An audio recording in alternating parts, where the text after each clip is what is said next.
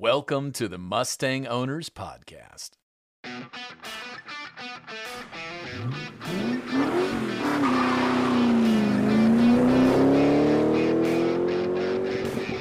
And now your host, John Clore.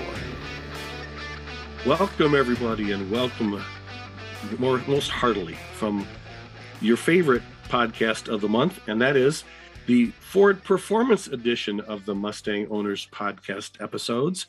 And tonight we've got another special guest, and we've got some news, and then, of course, we have my fabulous co-host, Mike Ray. Mike Ray is the president of the Mustang Owners Club of Southeastern Michigan and my favorite club guru. Mike, thanks for joining us again tonight. Absolutely. We're going to have some fun tonight. Well, as your enthusiast communications manager for Ford Performance, I would be amiss if I didn't bring in some information that probably isn't great for Ford people tonight.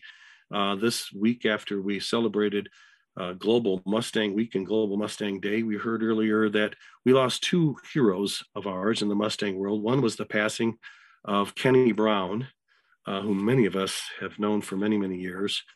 For those of you who don't know who Kenny Brown was, Kenny was the car builder and crew chief for the Steve Saleen winning Mustangs back in the late 80s. And then he went on to build his own company, Kenny Brown Performance.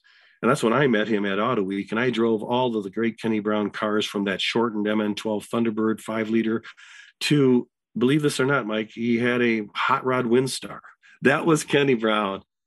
Everybody who worked at Ford knew him. He was a suspension guru and worked hand in hand with many of the racers and race car drivers and had a wonderful career. And we're going to miss him dearly. What a tremendous attribute he was to the Mustang community. And then we also found out that another one of our, I'd call heroes in racers, was a Ford GT superstar, David Robertson. David and Andrea Robertson co-drove their Ford GT race cars at Le Mans in June of 2011. This is well before Ford fielded a Le Mans factory race team. And they made history as the first married couple to ever co-drive a car in the history of Le Mans. And to top it off, they won.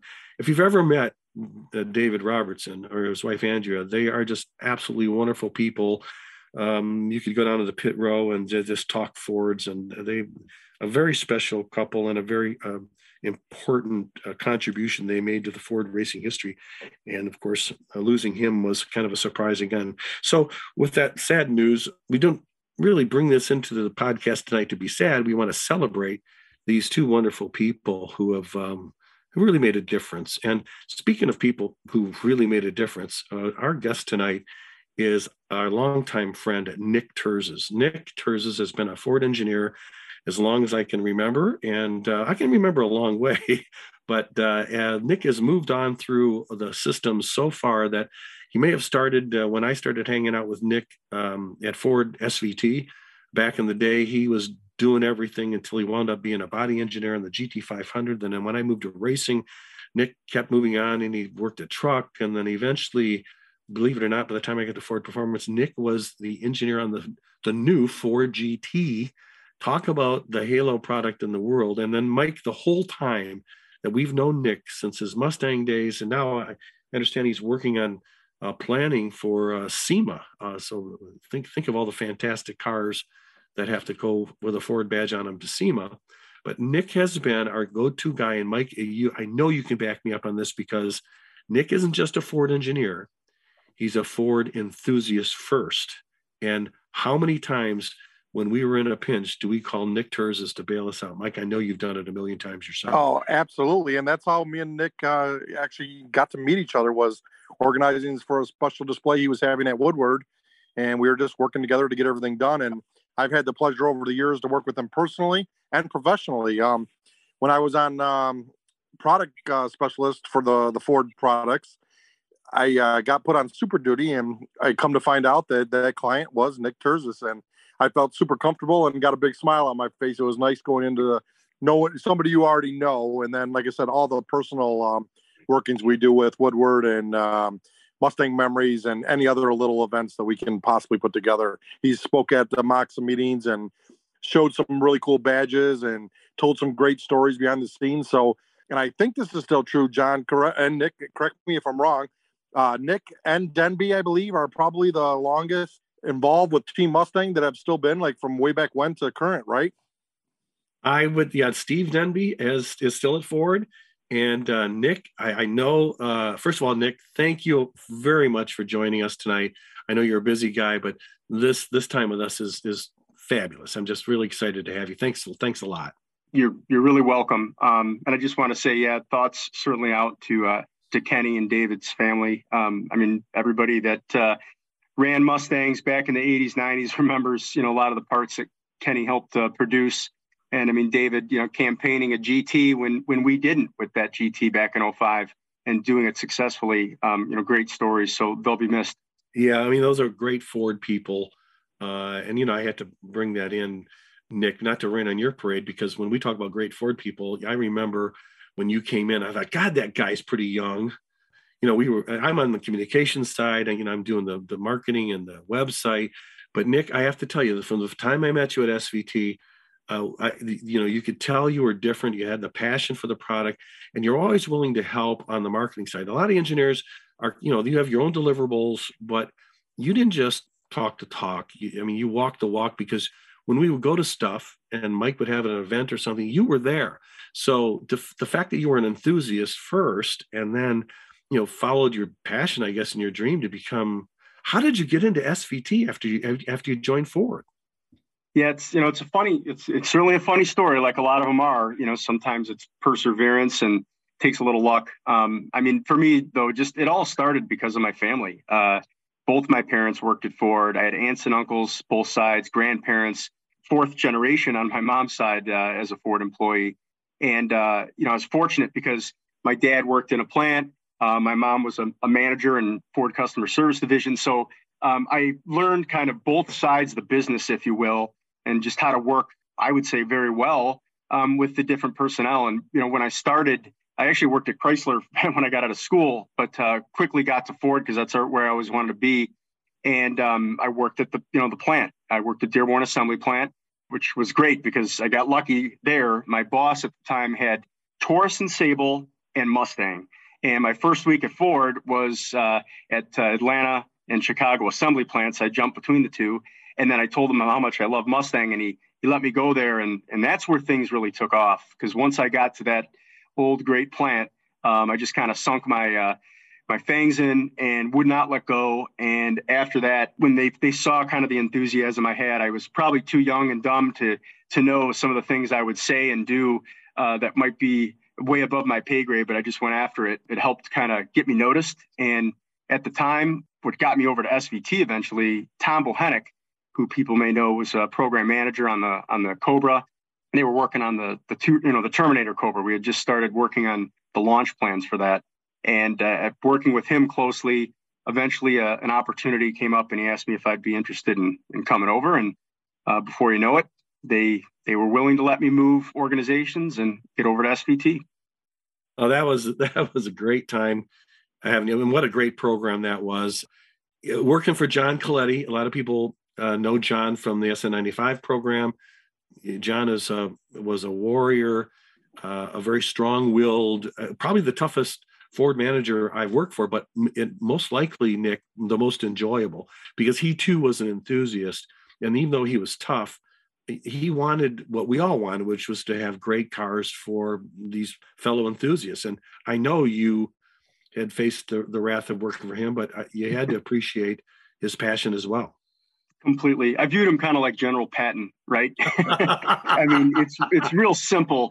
You follow or you're gone. I loved the way the group operated was also really great. I mean, back in those days, SVT was a very small group, and it was primarily made up of true enthusiasts, people that wanted to be there, were willing to work extra hours, had hands-on experience. And, I just kind of look at it like you had a lot of worker bees, and then you had a main leader, right? And John was great he'd listen to you. He'd if you bring the data to him, he'd listen to you, and then he'd make the decision. And you might not like it. You might be able to ask once, not twice, once if you disagreed, and then you followed it. And that's the thing, right? We could have very candid conversations but you knew where the buck stopped all the time. It was a simple manner to work. Yeah, and what people may not know is everybody today talks about, oh, we own a cross-functional group, and SVT pioneered that. I mean, Nick, the reason why you knew all of us on the marketing and communication side is because we sat in the same meeting. Yeah. I mean, I was on the one wall, you were on the other. Coletti was at one side of the table, and either Tim Boyd or Tom Scarpello was at the other. And when we go to an event, and John, the engineer or chief engineer, was asking questions about what people said. It wasn't just through the marketing channels. We were talking to each other, interfacing with each other in a tiny little room. And then, we tried to bury the hatchet by ordering some pizza. It worked. It was a personal environment, right? I mean, we always got the job done. And again, it was that ability to just be honest with one another. You could have your fights and stuff, but at the end of the day, we all had the same goal, which was to win, to make the best performance vehicles and to win. And, never, ever, ever to compromise that expectation. And we did. I mean, you look at the products now, the word iconic gets thrown around so much. Yeah. But I certainly believe that many of the SVT products that those teams put out, well, you see where they're at. I mean, you just look at what people are paying for them now, right? That tells you something. They're special. Well, Mike Ray's been bugging me, I would say forever, but it hasn't been forever. I just saw John Coletti recently at a retirement party just a couple of weeks ago, and I begged him to come on the podcast. John hasn't done anything with Ford since his retirement after SVT, but I think I've got him talked into it. So, Nick, if I do get him, you got to listen in on that night. And Mike, I know you're planning a big SVT party in the near future. Yes, 2023, we're going to be celebrating 30 years of SVT, so it's going to be a huge event at Mustang Memories, finally back at World Headquarters next year. Ever since I've been involved with Moxam and running Mustang Memories at the headquarters, I don't ever remember one without seeing Nick there. And I know there's been times where he had to leave the country and within hours, whatever, but he's always made time to make an appearance, whether it's short or long, and just always, he's just always there. And I greatly appreciate that, and more than he would ever possibly know. No, I appreciate it, Mike. I mean, I've been going to Mustang Memories for many, many years. It's kind of where it started when I first got my first Mustang, was able to, take it to a show. But you guys, you and the team do such a great job with it. And when you consider the growth of it and how it's recognized in terms of all Mustang shows across the nation, if you put on an amazing event, people love it. People want to be there. Certainly, that's why I make sure I make my presence known. It's wonderful. It's great. Great group of people. What people don't realize, Nick, is that the day before Mustang Memories, a lot of people know about Mustang Alley, and the people the Army that it takes to put that effort together, run first with help from some clubs, and then eventually the Ford volunteers got involved, and then when Mike and I were not surprised to see the guy heading up to that team putting Mustang Alley, it was some guy named Nick Terzes. How did you get dragged into that? Yeah, Mustang Alley, I'll tell you, and I'm glad it just keeps going, right? We've kind of passed the torch since I was working on it, but it was me and two other friends that were kind of the three captains during the era that I did it, in a captain role for a few years, Matt Soroka and Joe Frank. And, what happened where I got really heavily involved is when we started to do the track event portion at our proving grounds. And so, those that have been might know about that and were a part of it. We would bring in a handful of customers and bring them into the proving grounds, right? The Hollow Dearborn proving grounds behind the gate, and let them, actually drive vehicles. And then we would take them for hot laps. And so we would do that. And that was kind of my role, was to manage that, get the test vehicles, get the drivers, be a driver actually, which was a lot of fun. And then of course, the next day, would be the main event on Saturday, which we all know, that for us starts at 4 or 5 in the morning when we're getting out there and setting stuff up. But from the very first year that I was at the company, and we would go down, Art Hyde, who I'm sure people remember, right? Chief on Mustang. We would actually get a group of Ford employees together, and we would go down to the Dream Cruise on Friday. But before that, we would meet as a group at World Headquarters. We'd watch videos in the auditorium. And then something that, of course, with the way times are now, they don't allow anymore. But we would all ceremoniously leave World Headquarters the only way we knew how, which was to each do a burnout in our Mustang, leaving World Headquarters in the middle of a workday. So I've got some great pictures of what the lot looked like after those events. A lot of fun. No. No. Oh, yeah. No. Nick, that's you admitted that on the Mustang Owners podcast. I can't believe it. There's Anyway, I have evidence. to tell What you, can I say? ladies and gentlemen, in case you don't realize it, that's experiential. What you did, Nick, can you imagine today if we brought people over to the Mustang proving or the proving grounds at Dearborn, let people in on Woodward Day? Talk about experiential marketing. I mean, remember the magic you felt when you walked into Dearborn Assembly and you looked down into that wood block floor and knew some of those bolts were made for World War II and Model A's? I mean, isn't that just freaky? Well, that's what it's about, right? People, they own Mustangs and they know about the Mustang experience, those that are part of this community, but then they want to know, how is it done? What makes it special? And when you can get on the inside a little bit, when you bring them in, you show them how special it is to us, the ones that are actually, doing the work, doing the engineering, doing the development, doing the marketing. And it helps connect them more, connects them with us. Of course, we develop these great friendships and relationships, but they can see how genuine it is, the passion that goes behind making a car like Mustang. And it's the reason that this product has lasted so long and is so special to people, giving them a chance, right, to get behind, even if it's only for a couple of hours.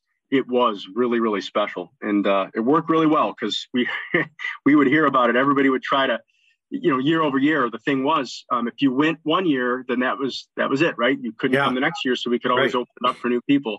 And you'd always find people that would find a way because you could bring a +1. So suddenly you're like, I thought I saw you last year, but they would find a friend that didn't go, and then they'd be there +1 or something. So yeah, it was fun and funny.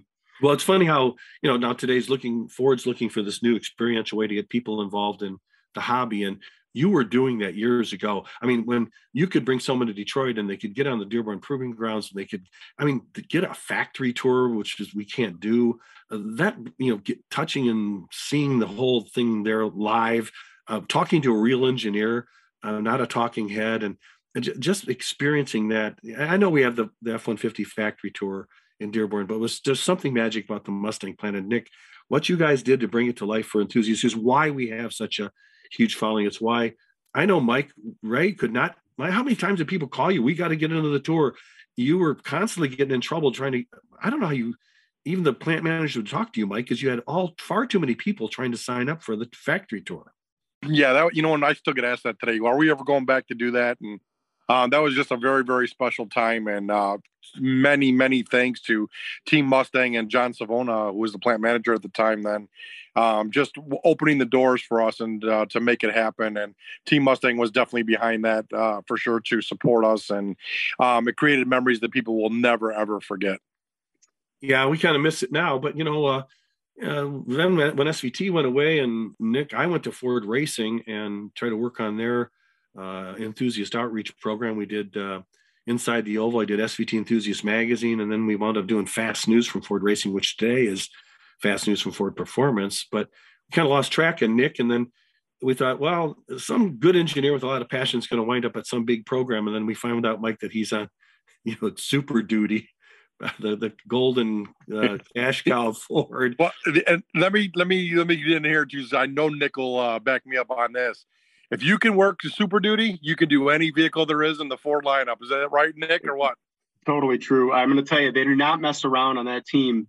That's a very, very strong team. A lot of people that have been a part of it for a long time. And again, they're enthusiasts in the sense that you've got people that they do a lot of towing.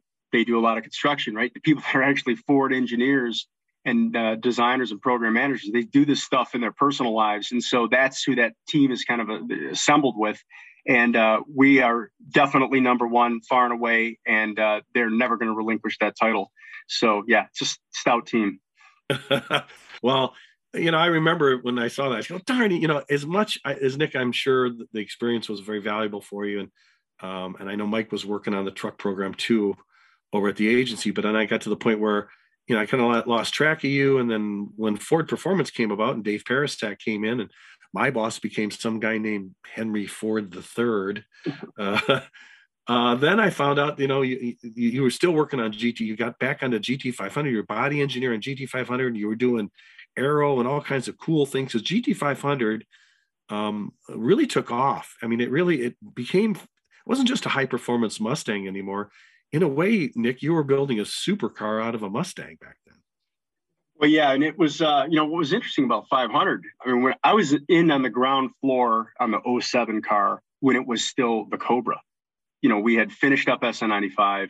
And then, of course, S197 came along, and it was obviously just a great car because we got an all-new platform, much better foundation to kind of build on.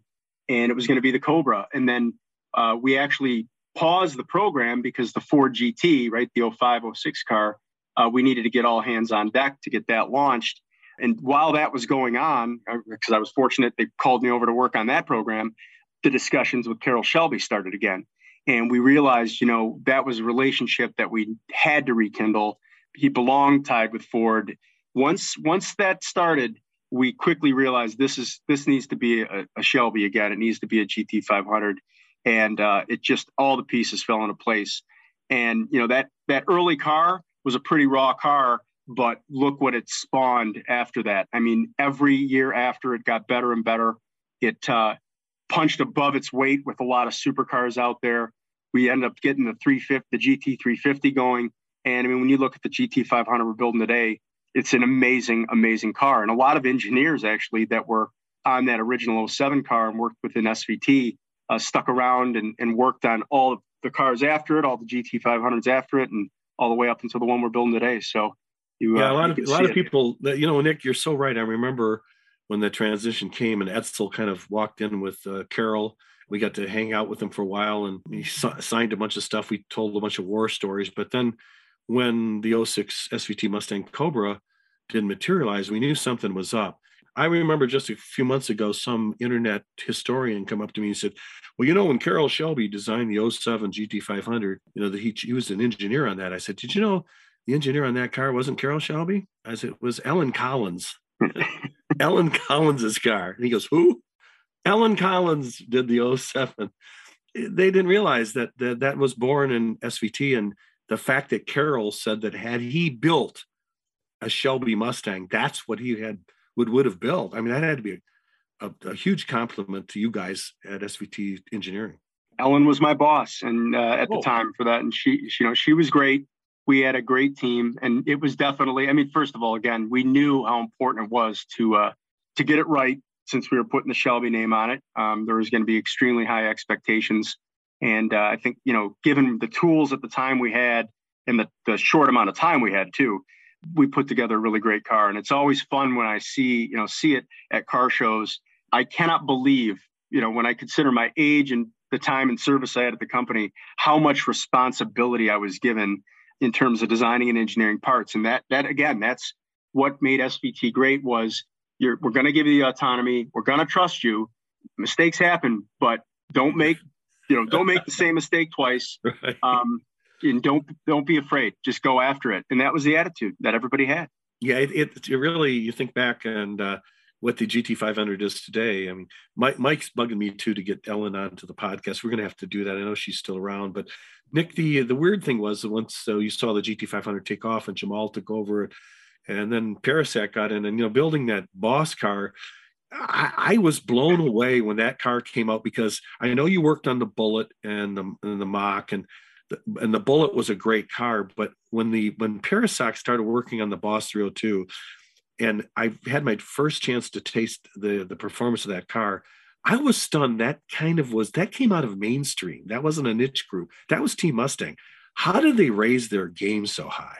Yeah, no, that's a great story. I was fortunate to be on that team as well. And I want to back up a little tidbit a lot of people probably aren't aware of. You might remember it. We actually almost made a Boss back in 05, 06 timeframe, to the point where we made some prototypes with 5.4 liters. I still have a program paper somewhere, and we considered it. And I'll tell you what was good is we didn't build it. And here's why.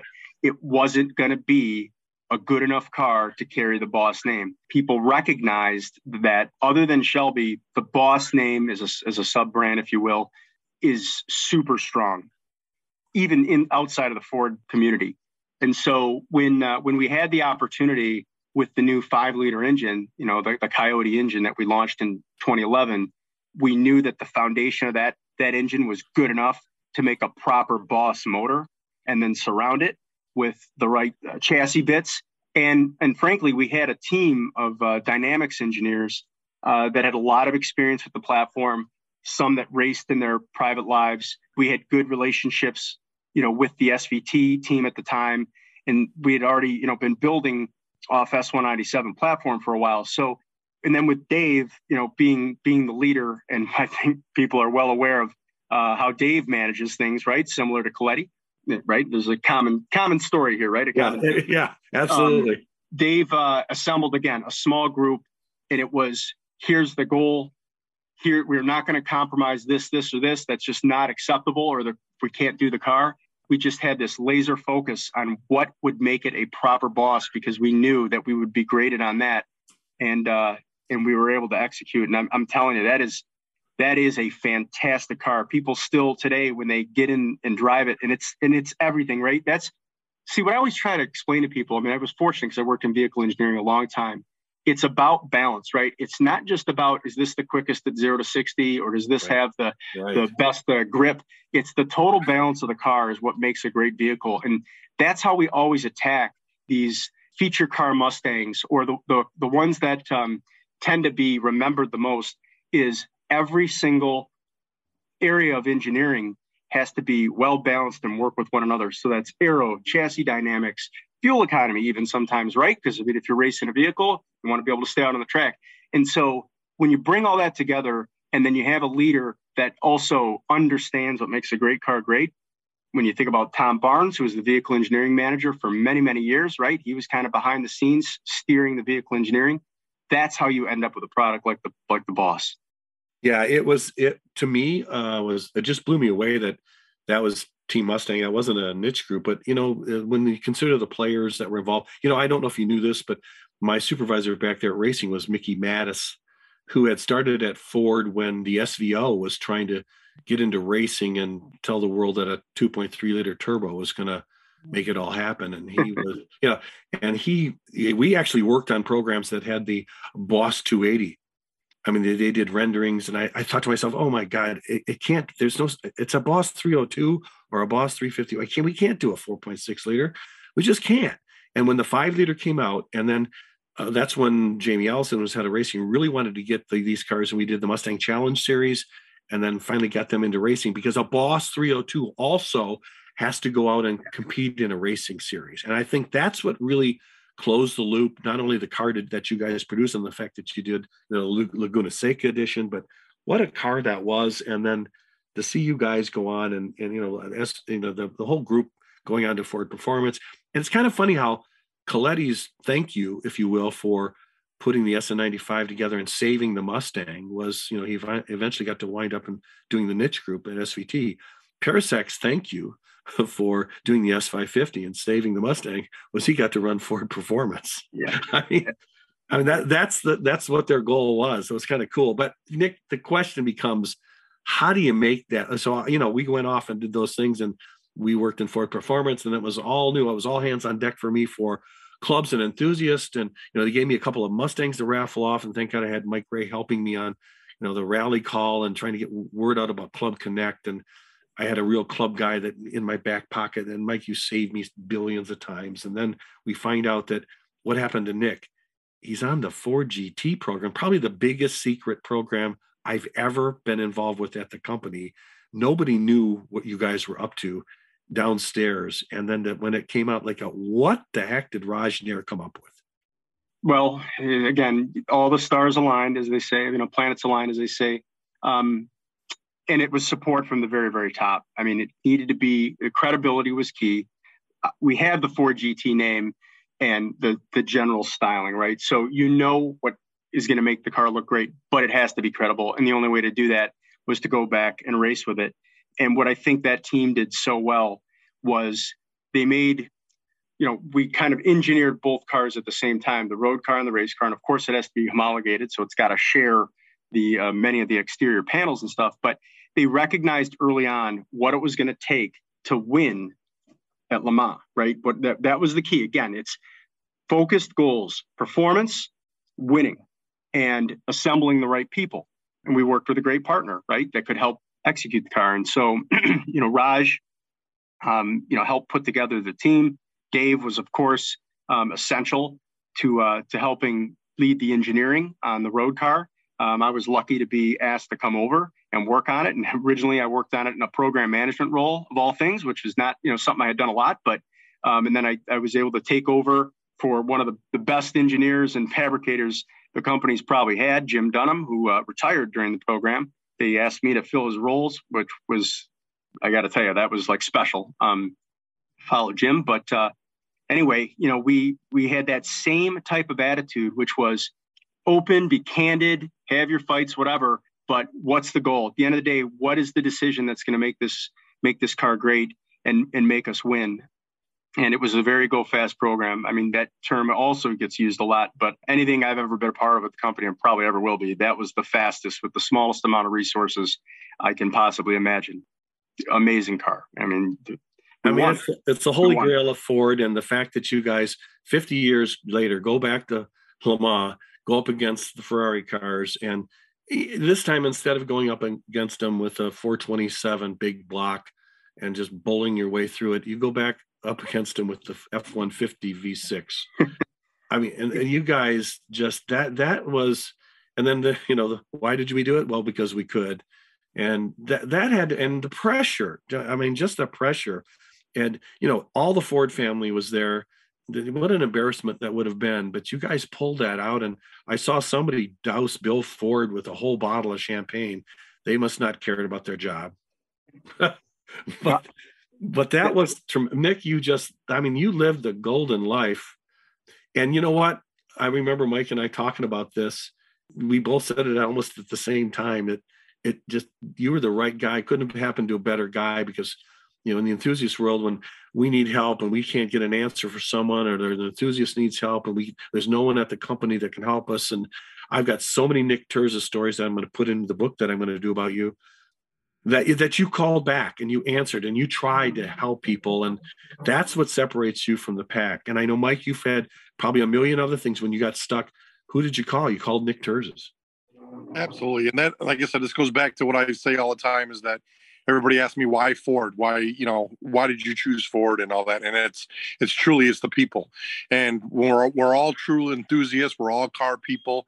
We're not the textbook 9-to-5 guys. I remember when me and Schaller had a big thing, and he goes, "We're not 9-to-5, are we, Mike?" And I mean, it's not that. It's all the passion, and it's the friendships. Like, to me, Nick is not an associate that I worked with over there. He's a good friend, and I think everybody is, and I think we all feel the same about each other, and that's what creates the family community feel.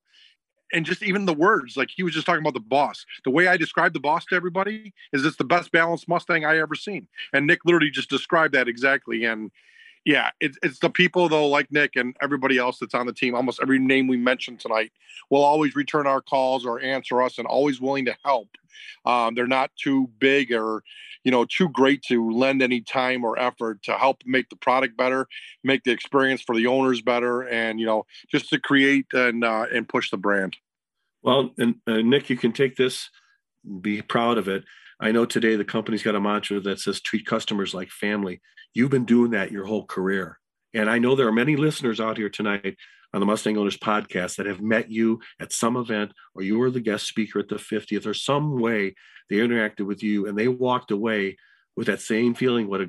You treated them like family and with respect, and you're just a true enthusiast and a credit not only to Ford Motor Company, but to every Ford enthusiast on the planet. And I really want to thank you for spending your time with us tonight. I know you've had a busy week and you just took a red eye back, but to give up your time and talk with everybody on the Mustang Owners Podcast is really much appreciated. And I'm sure we're going to be talking more down the road. Well, you're very welcome. All these nice words here. I'm sure that means you're probably going to ask for something else you need tomorrow, but no, it's appreciated. I just, if I could take a minute, I mean, again, I'm here talking, but I can't say enough about the teammates I've had over the years on all these programs. I mean, it would take me an hour to read off the names, right? There's so many people behind the scenes that have that passion, that, own the cars themselves. They believe in it. They believe in the customer. It's really difficult in a big company sometimes where there's a lot of processes and there's a lot of checks and balances and bean counters and all that stuff. But they work hard to find a way to make Mustang great, right? And all the cars we work on. So I've been lucky. I've worked for a lot of great managers, and none of this would have happened really if it wasn't, for my parents that pushed me to get my degree and taught me about cars and, just made sure I stayed on the right path. So, yeah, it's been a heck of a run so far. When I retire, which isn't that much farther away, it's kind of amazing. 22 years already have gone by at Ford, but then we'll talk about the other stories. You have to get me back on and we'll talk about the other stories. Oh, there's so many of them. That's for sure. Well, ladies and gentlemen, I hope you enjoyed our time with Nick Terzis. All the cool things he's done. He's the right person to work on SEMA and planning and strategy, because when it comes to cool Fords, we think of cool people like Nick Terzis. Again, Nick, thank you very much. Mike, thanks for suggesting Nick. You're right. We're going to be calling him several times between now and the summer. And I appreciate all of your input, Mike, and memories as well. And I appreciate everyone listening tonight to the Mustang Owners Podcast. And we appreciate your comments and your time with us. And so look forward to hearing from you again and having you tune into the Mustang Owners Podcast the next time we have the Ford Performance episode. So until then, we'll catch you down the road.